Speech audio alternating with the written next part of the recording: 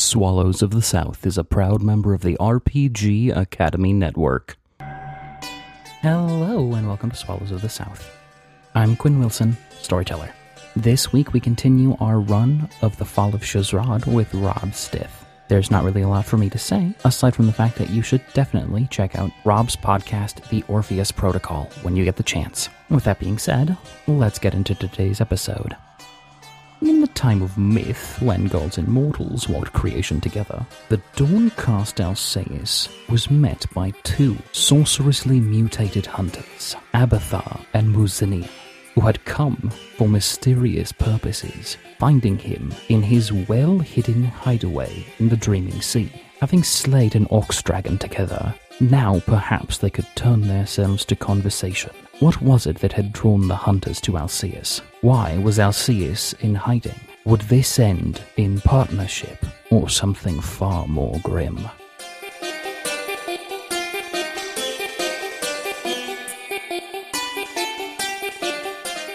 I appreciate your help, but how could you two have come this far? What brings you all the way out here?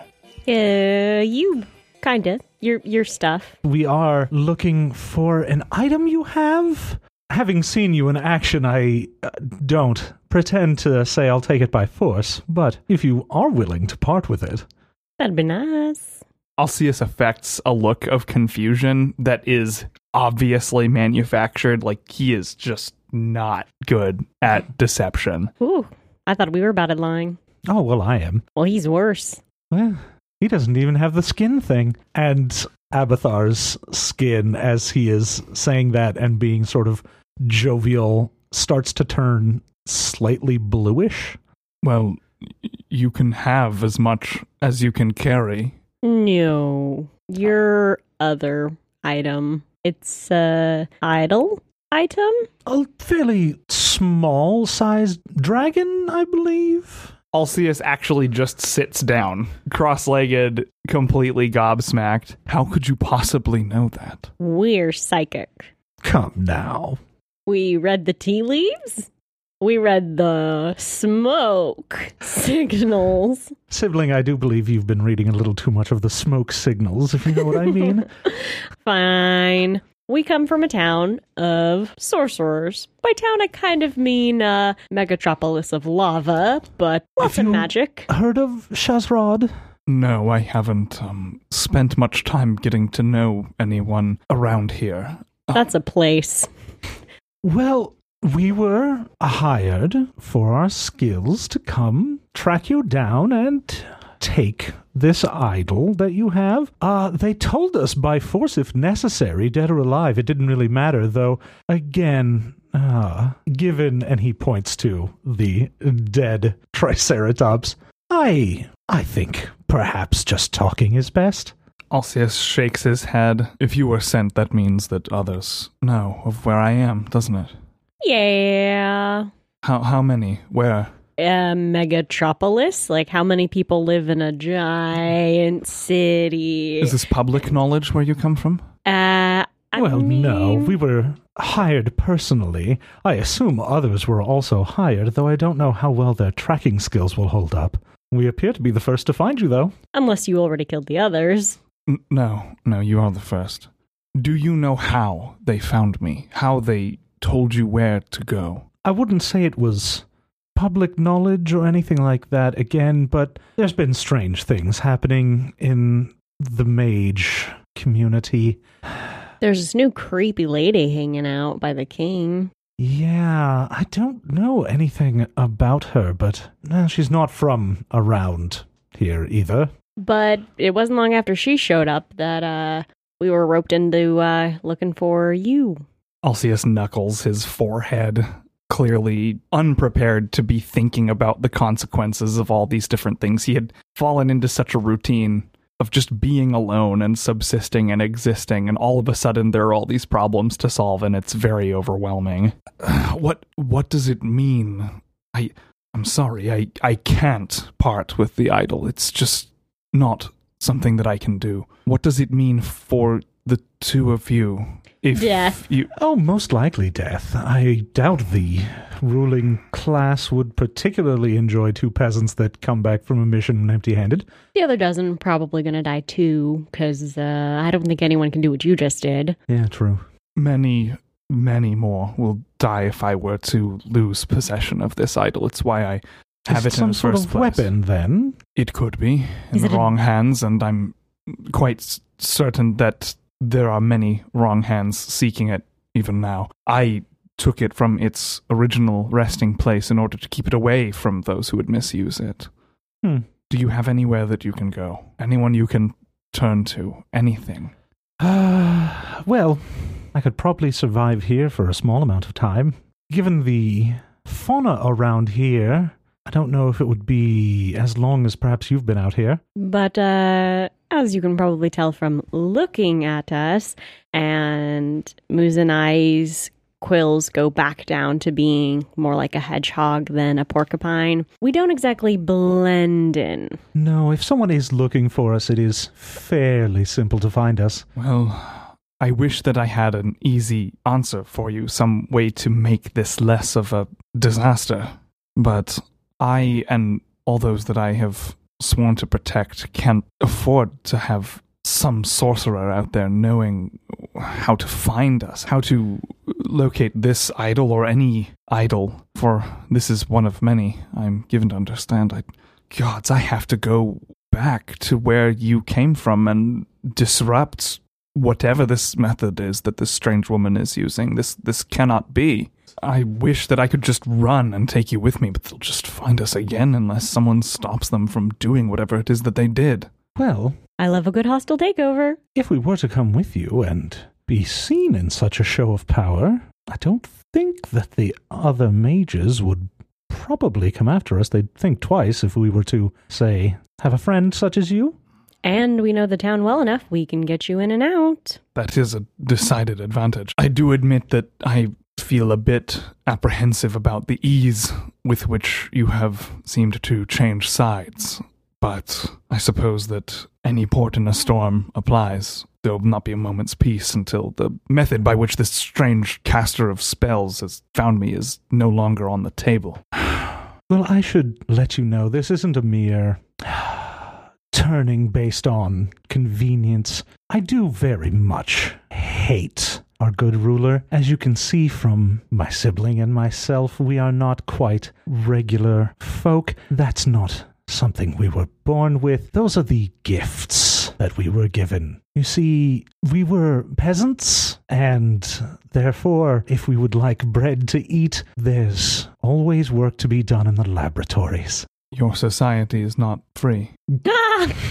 Oh, Yeah. goodness. Oh, no. If you can't work some manner of sorceress ability, then, It will be worked on you. yes, very well said. I will see this king of yours, and I will determine who is responsible for your having found me, and I will do what I can to give you a safe place to return to, and to oppose in any way that I can this awful way of life that is being forced on. How large is this place? Oh, a good size. 50,000? 100,000. Maybe 150. It depends on how you're dividing the society. The poor people who have always lived there, or the rich people that come in and have fun. And at this, Moose and I flicks a quill into a nearby tree, and it just skewers straight through. There can be no argument, then I must try to help you. I keep this idol to keep innocent people safe, but if so many are in such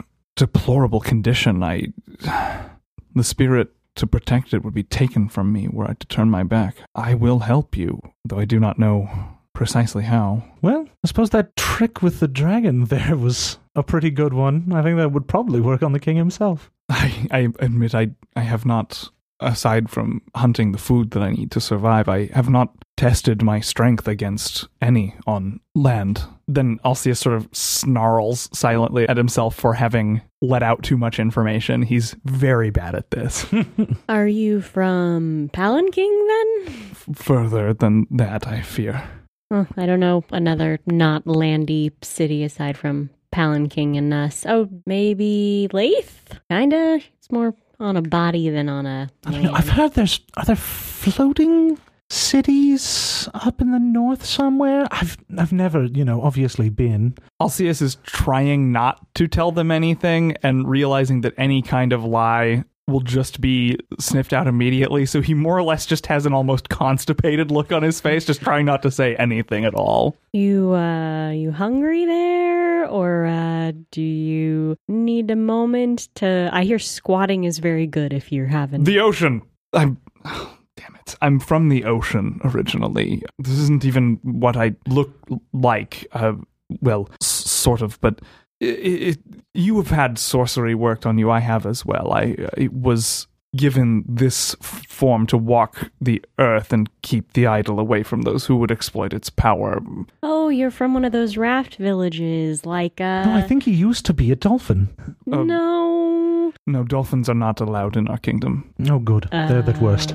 Terrible jerks. No, he couldn't be a dolphin, or not a dolphin. Maybe an eel. I was a Mero. Are there no stories? We have had contact with sailors and pirates, but perhaps I am not. neither. Same. Small world we live in, brother. Very small. Shall we... Shake a leg or a fin? These are called legs. Yes. Interesting. All right. These are called arms.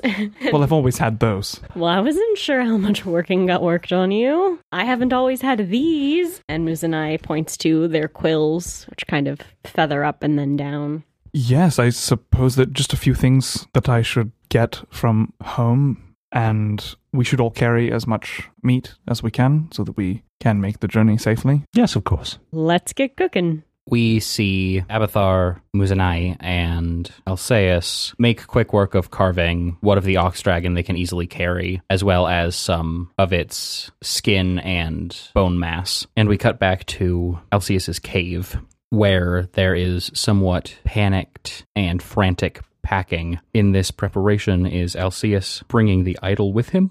Yes, as deeply uncomfortable as it is to have it with him, there's no way to know for 100% sure whether the working locked onto him or the idol itself, and leaving it unattended, not on his person, is just way too risky. Perfect. And did Abathar and Muzanai use any particular mode of transport to get here, or did they just use their old trotters? Rolling, rolling, rolling. Muzanai hedgehog rolls alongside. It's kind of slow, so that way they keep pace with Abathar and don't leave him in the dust. It's fine. Abathar can, not super comfortably, but he can run on all fours.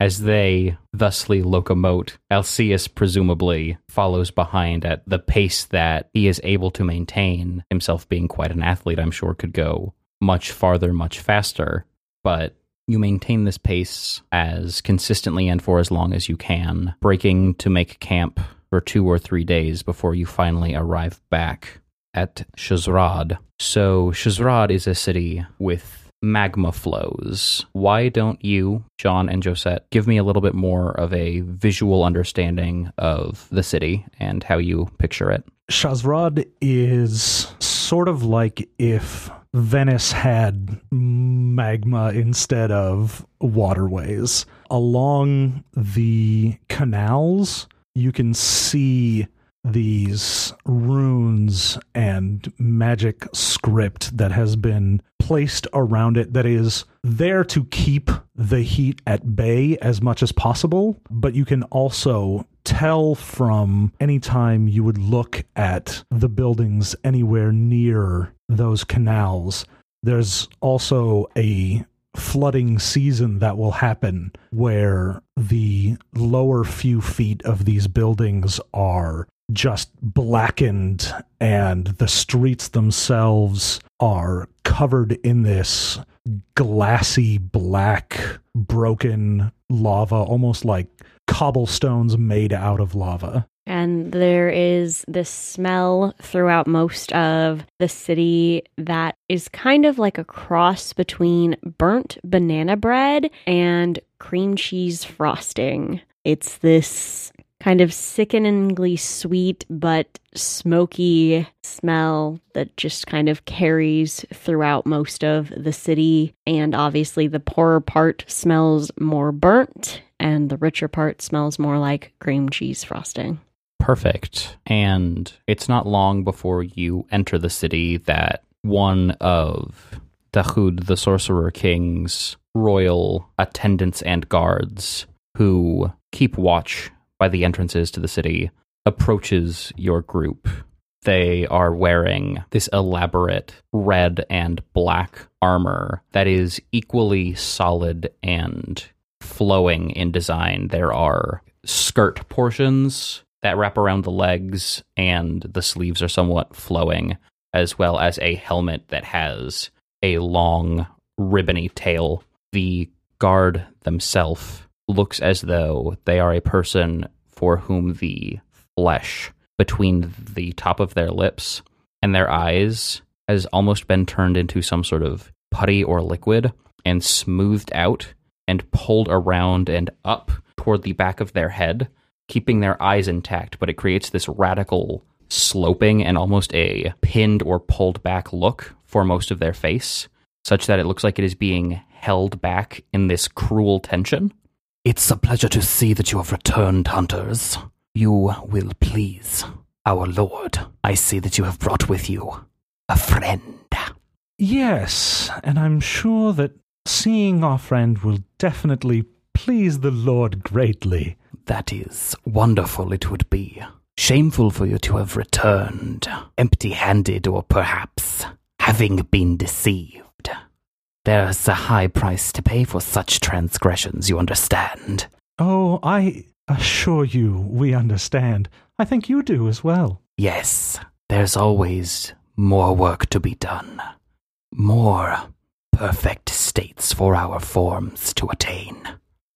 Alceus has got kind of a caged animal energy going on. The closeness of the buildings, the narrowness of the streets, the sheer number of people are honestly even more disconcerting to him than the extreme heat and dangerous terrain. It's incredibly nerve-wracking just being here. Everything is so busy and loud and cramped. The guard is leading you now back through the city, through the slums toward the more wealthy portions of town. The slums are crowded with folks, many of whom are moving quickly or quietly with hunched forms, or they are sitting simply in their overcrowded homes. There are few here who seem like the humans that Alceus has encountered, if briefly in his time since he left the sea. Everyone here seems like their form has been changed or altered in some way, some more than others. Some here you are forced to question whether or not they retain anything resembling their actual humanity. Are they simply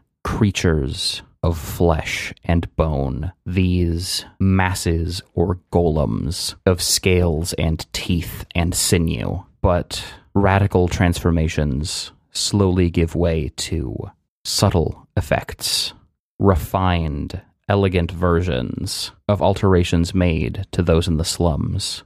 Then, beyond that, to finery, jewelry, piercings, and tattoos. The palace sits atop a veritable lake of this magma. It boils and roils from the edges of this moat down through the city, flowing, giving it life, but a painful, choking, sulfuric life. In the palace itself, halls carved of obsidian glass and red volcanic stone coil, swerving into courtyards, dining halls, and parlor rooms, until you are brought to Dahoud's throne room itself. This flat, open space, directly overlooking the lake of magma before you. There, perhaps 10 feet into the lake itself, rising directly from it, is a brilliant crimson throne, on which sits, posed confidently but peacefully, the Sorcerer King. He is thin and wiry, but athletic.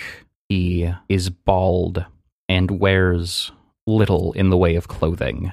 His body is covered in coursing red tattoos that lace across his ebony skin. It seems these tattoos flow and roil, as though perhaps magma flows not only through this city as its lifeblood, but through his own body as his blood. And standing just in front of the throne, off to the side, is this advisor. As you enter, you see that her black and yellow and orange robe is laid upon the floor. Her back seems to have been split open.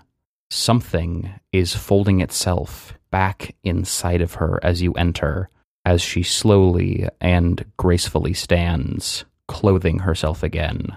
Her dark hair with its sharp lines is wiped out of her eyes as she looks, greeting you only with a slight change in the tilt of her head.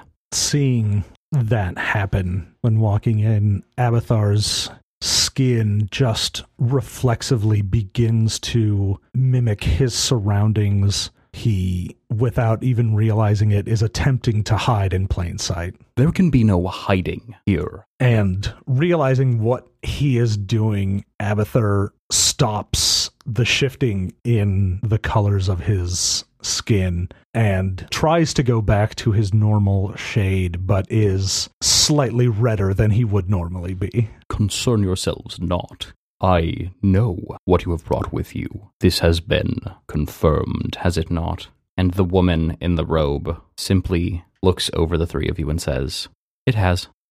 So, I encourage you to turn over the item quickly, or perhaps my generosity will find that its limits have been exceeded. A slight sardonic grin creeps across Alceus's face, and he straightens himself up upon being addressed in this way, and he says, "I came here without resisting. These two will attest. And in light of that, I would speak with you for even a few moments before the fate of this item is decided. A trifling request." Dahoud smiles. Perhaps this should be amusing. Majin, you are dismissed. You are free to do as you would. If, for some reason, this conversation goes in ways unexpected, I know how to get into contact with you. Majin straightens the creases on her robe, begins to stride across the room, and as she does, places her hand on Alceus. "It's a shame I didn't get to see more of you. Heard interesting stories? Then again, make it out alive and maybe we'll get a chance to see each other again someday." And she pats you twice and steps out. Go ahead and give me a difficulty 6 perception plus awareness roll. I will activate sensory acuity prana. 10 successes. As her hand rolls off of your shoulder, you can feel each individual hair between your shoulder and the back of your neck begin to fall and give way as 8 individual points of minute pressure begin to slowly crawl their way back towards your neck, with intent, it would seem, to go higher than that. It is warm, conducive, not only perhaps of body heat, but the intense heat of the magma all around you. What do you do? Flesh crawling, I make a quick and rough sweeping gesture with my hand against my back to fling whatever these awful little prickly sensations are away from myself. I have not been on land for long, but I know what it feels like to have bugs on you. And as you do this, before you, crumbling on the floor, is this insect with 8 legs and eyes upon eyes upon eyes, made of this dull, metallic substance. But as light from the flows of magma plays across it, it clearly and brilliantly iridesces. Majin's footsteps have fallen out of earshot. "Well then, you have your audience. I encourage you to speak quickly." I will step forward to address the king, and in so doing, bring my heel down and crush the spider. The first thing that I would ask of you is why? Why do you want this idol? What possible use could you have for it? It seemed to me perhaps useful. No, I shan't lie to you. Seemed to me a trifle, an amusement, something to occupy my attention. If you'd like, you can try to read his intentions and see if he was in fact telling you the truth. It'll be a difficulty 4. That is 4 successes to read intentions. Yeah, he is not telling you the truth. There's more to this than his amusement. As this conversation progresses, Alceus seems to somewhat progressively remember his previous station in life, becoming used to this kind of lofty dialogue with people assured of their own power and station. And he says, should you continue to obfuscate in this way, I would be forced to interpret your offer to parley with me before the deposition of the idol is determined as nothing more than an insult. And I am certain that that's not your intent. Then I will make it clear. I am simply fulfilling the request of a trusted advisor, and in exchange for satisfying their desires, Shazrad will see itself rise to heights never before seen. I will see myself rise to heights and station never before seen in all of the dreaming sea. I will not be a sorcerer king. I will be a sorcerer emperor, nay, perhaps a sorcerer god. Seems to me more than a fair exchange for a paltry idol, the likes of which the realm and prosodic curs occupy themselves. Don't you agree? This does bring me to the other question that I must ask you, and the more troubling one. I have seen the people of this, what I would have thought as an enormous and unthinkable settlement that you have in such a harsh place. You have done powerful workings in their flesh. It is clear that you have great power. Why do you desire power if you use it for something other than making this place a better place? What use is power when those whose problems, those whose struggles and suffering are easiest to solve and to allay are left to suffer more by the use of power? You misunderstand the purpose or nature of what these workings are intended to do. And he slowly sits upright and then begins to push himself from the throne as magma begins to swirl around his body, congealing into a larger form. His flesh is clearly searing as this occurs until it is obfuscated in its entirety by the magma that is growing to surround him, which is taking the form of a great dragon, serpentine and sinuous, which begins snaking its way slowly around the columns that hold the building up. His upper torso and head remain above the body of this enormous creature, atop its forehead. To attain enlightenment, child, is to change one's form. It is to break oneself and be imagined anew. I seek not to inflict pain upon my subjects, to reap the successes of their suffering.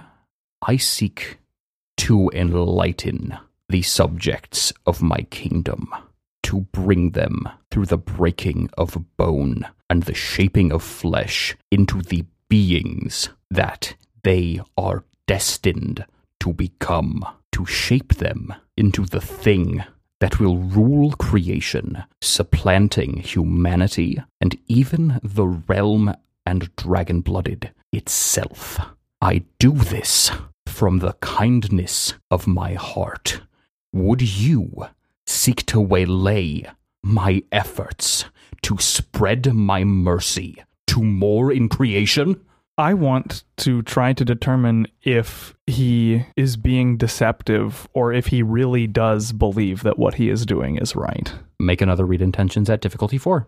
When Dahoud started to gain the lava and everything coming up onto him. Very subtly, the side of Abathar's arm shifted between several different colors, and Mezenia and Abathar began to flank around from where Alceus was. Good. Reading intentions.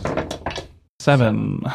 Yeah, he believes this. He has carved this into the essence of his flesh. In some way, he believes what he and the other magicrats here do to be in the interest of enlightening the people of creation. Alceus sighs and says to Dahoud, "When I saw the condition of the people here, I was angry.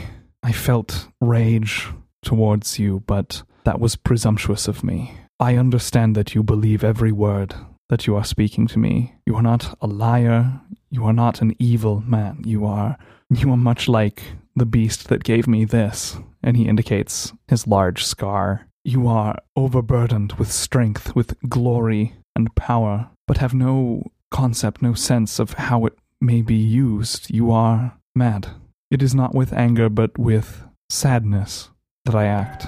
I can see the strings that pull fate and creation itself.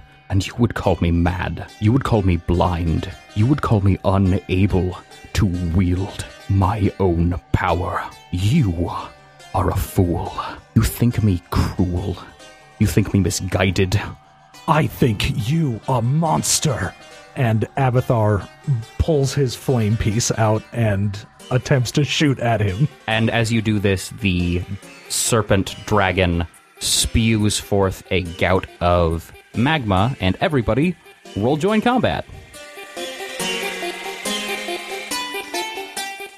Thank you so much for listening to Swallows of the South. If you'd like to get in touch with the show or ask Quinn any questions, feel free to contact us at our email at swallowsofthesouth@gmail.com. We can also be found on Twitter at Swallows of South and on Facebook and Tumblr at Swallows of the South. Our theme song is New by Elvis Herod. If you'd like to help the show out, feel free to leave us a 5-star rating or review on iTunes or check our Patreon. Thank you so much for listening, and I'll see you next Tuesday.